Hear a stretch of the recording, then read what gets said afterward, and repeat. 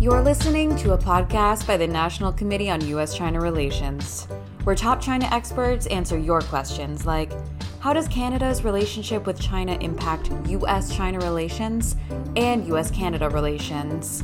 Keep listening to find out more on where the two North American nations agree and disagree on China. We hope you enjoy. Hello, my name is Diana Fu.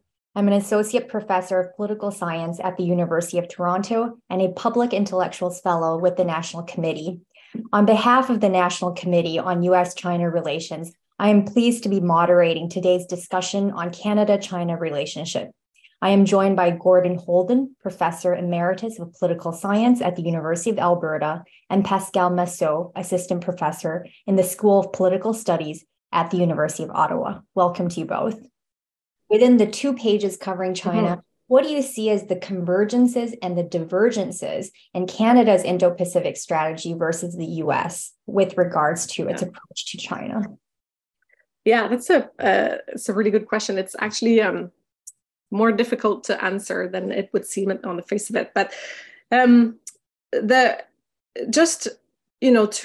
say one word about the content of the IPS strategy on China, the Canadian one. The Canadian strategy actually maps and has, articulates an effort to map Canada's relation with China across 4 levels. And so tries to complicate a little bit the framework and talks about China at the domestic level, bilateral level, regional level, multilateral level. And I think that that's actually a really interesting framework to look at China through these multiple lenses. On convergences and divergences, I think that if you look at the strategies broadly, of course, there are fundamental overlaps, strategic overlaps between American and Canadian, approaches to the region. And if I were to just mention, it's not necessarily, actually, I think both strategies spelled this out, but a clear area of convergence right now would be around the reorganization of global supply chains, specifically in the context of critical minerals.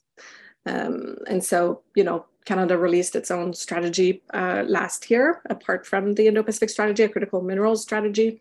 And Canada is part, as is the US, of the Minerals Security Partnership that was also announced last year. And I think on there, there's much to do. And, I hope to see a lot of work on that. If I were to mention another area where I think Canada and the US have worked on something together, when at the multilateral level, part of the Canadian Indo-Pacific strategy is to actually supplement our diplomatic capacity on China, but outside of China. So in capitals like, Brussels and Geneva and New York. And there, I think that the US and Canada can actually also do some good work together. If I were to say a couple of words on divergences. Just a couple of words, and then we'll turn to Professor Holden. Yes. I will just mention I think in some ways, first of all, when you look at the American Indo-Pacific strategy, Canada is not mentioned in the document. And I think that that's a symptom of the fact that Canada, I think in the American imaginary, is not necessarily part and parcel of the Indo-Pacific region, but more of the North American landscape. And, in some ways, Canada has some share of the blame here to bear. But this has led to situations where, for example, Canada was not invited to participate in IPEF from the get-go, the Indo-Pacific Economic Framework. Now, the US administration has indicated, openness to Canada joining.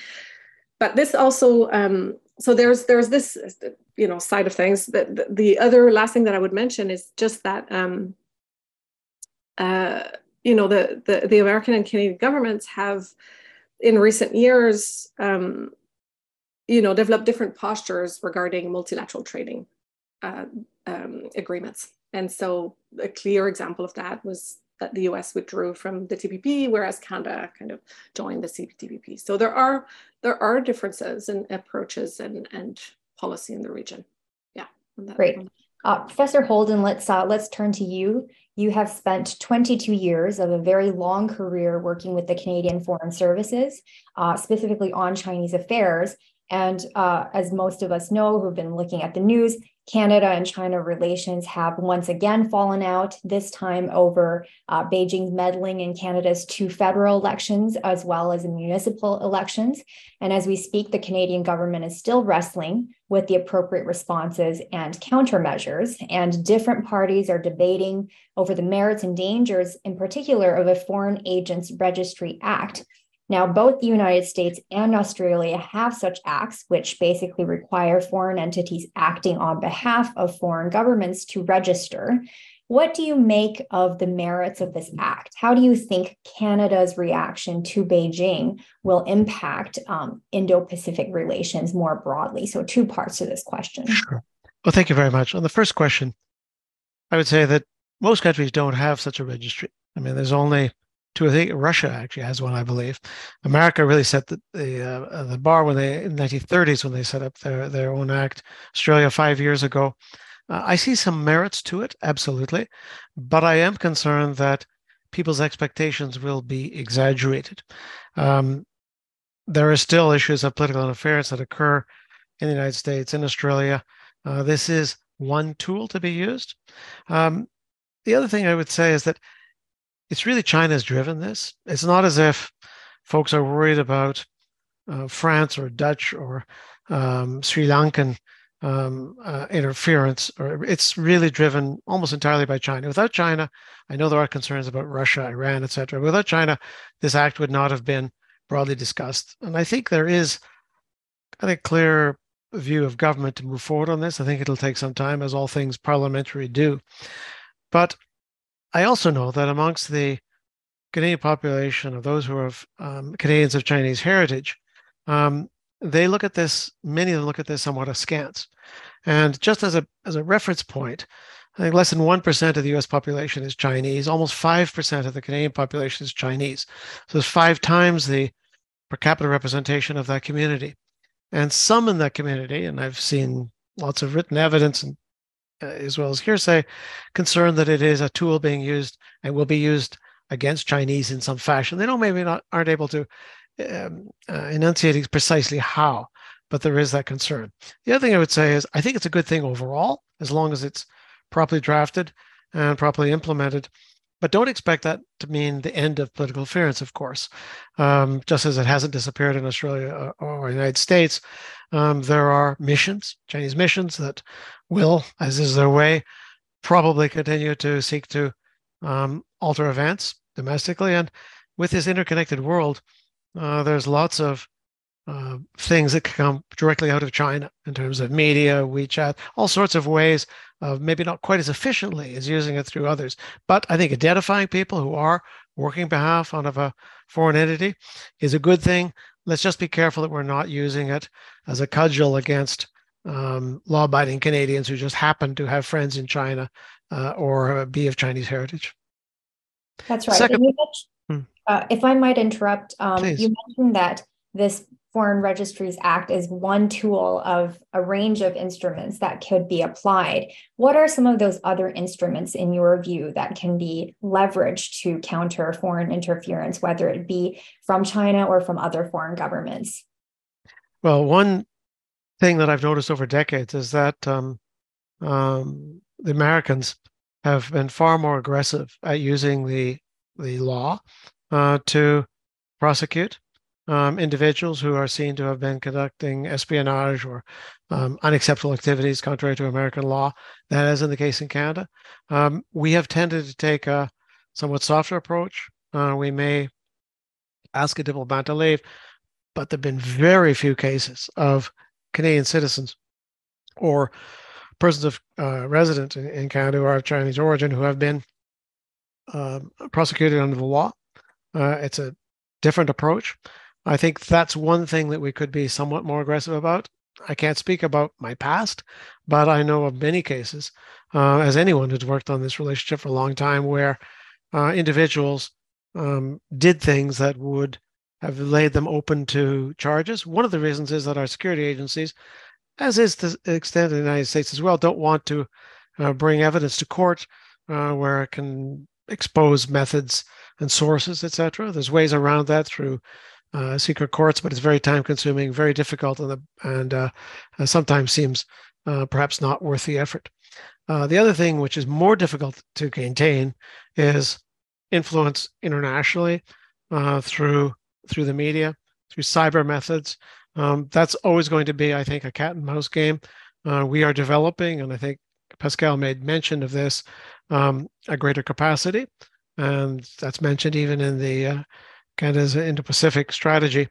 But that will be something that evolves so quickly, as does the technology, and we will have to work closely with our Five Eyes neighbors and our broader NATO neighbors in terms of finding shared ways of doing this. We cannot do it alone. I think when the Western community works in synchronous manner, we have a better chance of preventing that sort of broad influence peddling that comes from foreign states. Mm-hmm, mm-hmm. And let me rephrase the second part of the question that I asked you earlier. How do you think Canada's reactions to Beijing, whether it be through the Foreign Agents Registry Act, or as we've seen already, diplomatic expulsion, how do you think these kinds of reactions that have already been taken or will be taken will impact Indo-Pacific relations more broadly? Sure. Well, of course, our relationship with China itself is at a historical low, and I've seen lots of low points, but this is lower than anything I'd experienced in many decades. I think in places like it varies. In Taiwan, I think it's welcomed. Standing up to China is seen as positive. And similarly, in Japan, which would be on the harder side of the containment side, or at least restraint vis-a-vis Beijing. Korea slightly less, but still there's a big chunk of the strategy that is aimed at strengthening relations with those two countries. When you get to ASEAN, it changes quite a lot. I was in China in March, April, and part of that was at the Boao Forum. A lot of Asians present, particularly from ASEAN. Their officials and even their NGOs tend to be, we don't want to take sides. Don't make us. So for them, I don't think it'll particularly bother them, except a couple that are very much aligned with China, such as Myanmar and perhaps Laos. But they do not want to be pressured into a us-them strategy. They will welcome the attention to the region, the resources being sent there. In the case of India, I'm afraid they may not much notice other than their mission here. We're a pretty small country. India is a pretty big country. So I think some will pay attention, some won't. But I have a separate concern in that the strategy, or the China portion, was uniformly negative or almost negative. Some talk about the trade potential and investment, etc. But most of the punches were pulled when it came to the domestic politics of the rest of the Indo-Pacific region, and there are some very troubled regions. India itself, vis-a-vis treatment of its 300 million strong Muslim minority, Myanmar, etc. Clearly, the strategy, as would any government document, was aimed at advancing our interests in those countries. So why would you use this? But I did notice a sharp contrast between the approach taken to China and the pass given generally to any shortcomings in the other countries. Over. Professor Massot, back to you. Just a few questions looking ahead to navigating relations with China and the Indo-Pacific.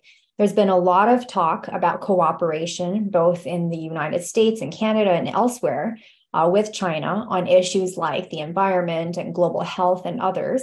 And, this is all good and rational. But in your view, what are some concrete steps to take, both at the federal level and perhaps at provincial and other subnational levels?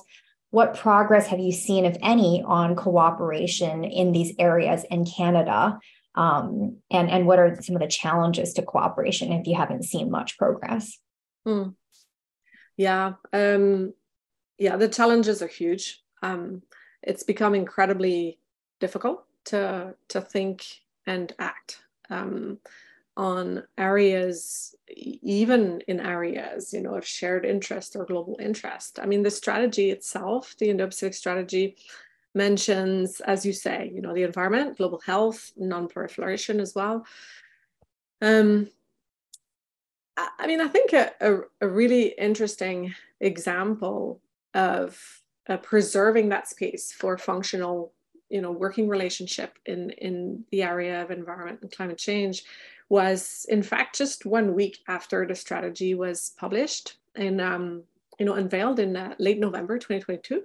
In the first week of December, Canada had accepted to host COP15, the biodiversity multilateral conference that China was chairing but couldn't host because of the COVID situation. And so you had this event just 1 week after the release of the Canadian Indo-Pacific strategy, which was not received very positively, of course, by China, where the two governments had to work together to deliver that conference.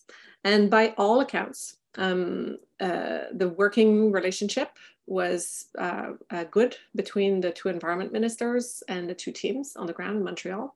And the conference actually led to the Kunming-Montreal Global Biodiversity Framework, which is a really important progress. I think, agreed to conserve upwards of 30% of all oceans and lands, by 2030. So, so we don't talk about this very much, but it this showed that it could be done, and arguably that it has to be done. And so, I think we often mention environment and climate change because it's one of the last remaining areas, I think, in the relationship where where trust hasn't been lost.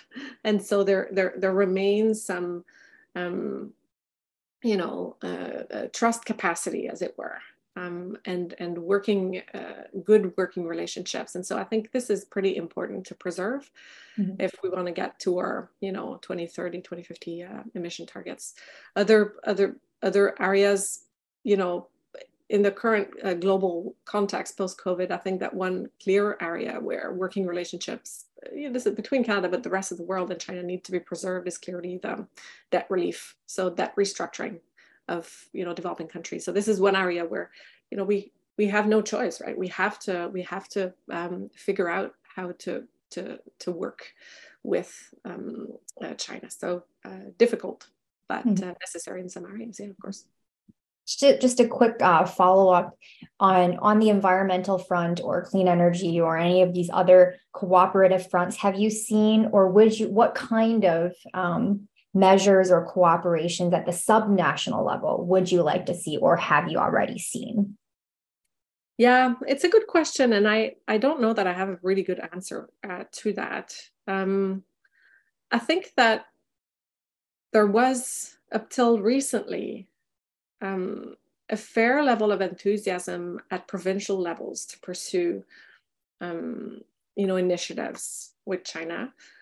The recent years, especially the COVID crisis, has rendered exchanges so much more difficult, just in terms of, physically, going back and forth. And the situation has not improved so much, including because of the flights problem, and so there are, I think, if we are to, at the provincial or subnational levels,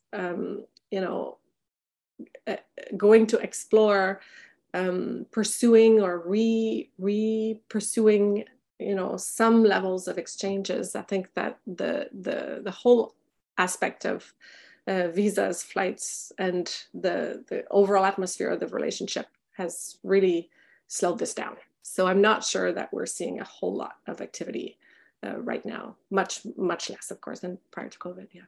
Mm-hmm. Professor Holden, one last question. What do you make of Blinken's recent visit with Xi and senior officials in his administration? Some have said that the point of it was really to stabilize U.S.-China relations without really moving on any contentious issues like Taiwan or others.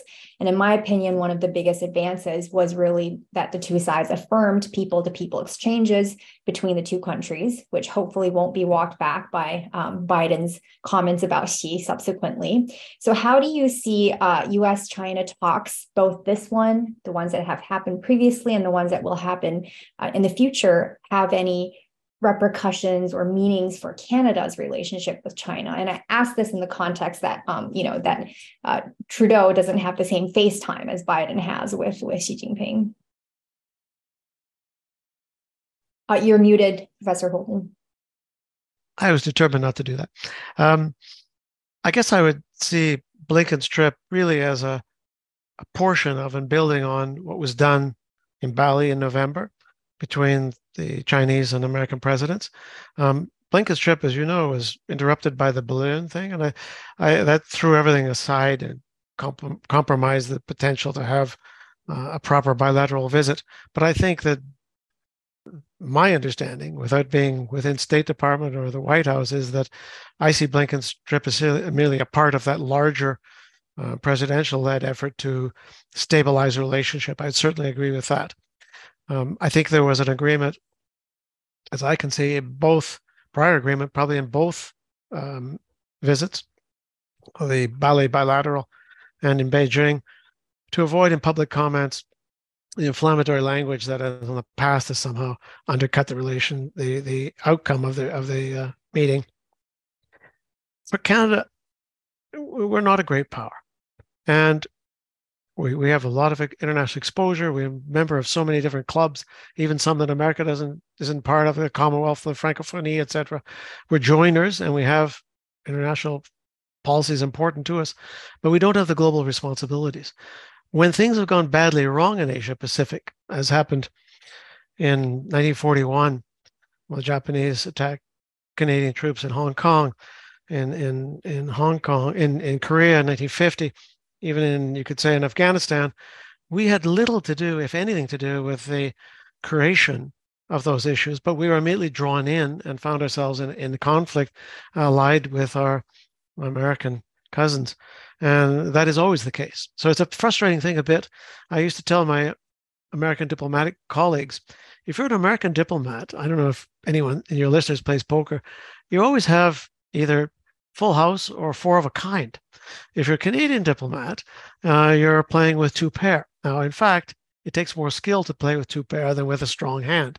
So we are, it's not that these things don't affect us, just our ability to influence events globally is much reduced compared to a great power like the United States. But given that we're affected, at some point, I think whether it's biodiversity, trade, people-to-people links, which I think was significant that was highlighted during Blinken's trip, we need to re-engage in some fashion. We now stand, previously, one could argue that we were amongst the earliest of the G7 to maintain relations with China, and we had strong relations. Now, every G7 country, beside Canada, and throw in the Five Eyes if you wish, has more contact with China at senior level than we do. So we're really at a level where, although our interests coincide largely with those of the United States, particularly on the security side, they don't coincide perfectly. And I think we need a renewed dialogue of some fashion. I think Pascal is correct in saying this is not going to be done overnight, but it needs to be gradually rebuilt, if only to talk about problems. I mean, we talk about Blinken's trip, but the month before that, CIA director was in Beijing. I don't think that he was there to cut ribbons at primary schools. I suspect that was tough talk behind closed doors about issues one has with the other. And I would argue we've got issues with China now as well, and we need to put ourselves in a position where we can at least talk frankly, directly to them. Well, Professor Holden, Professor Massot, thank you again for joining us today on this conversation about Canada-China relations. And this podcast, again, is sponsored by the National Committee on U.S.-China Relations. Thank you very much. Thank you very much. Thank you. If you enjoyed this discussion, listen to Why is Secretary Blinken's Trip to China so important on NCOSCR interviews wherever you get your podcasts.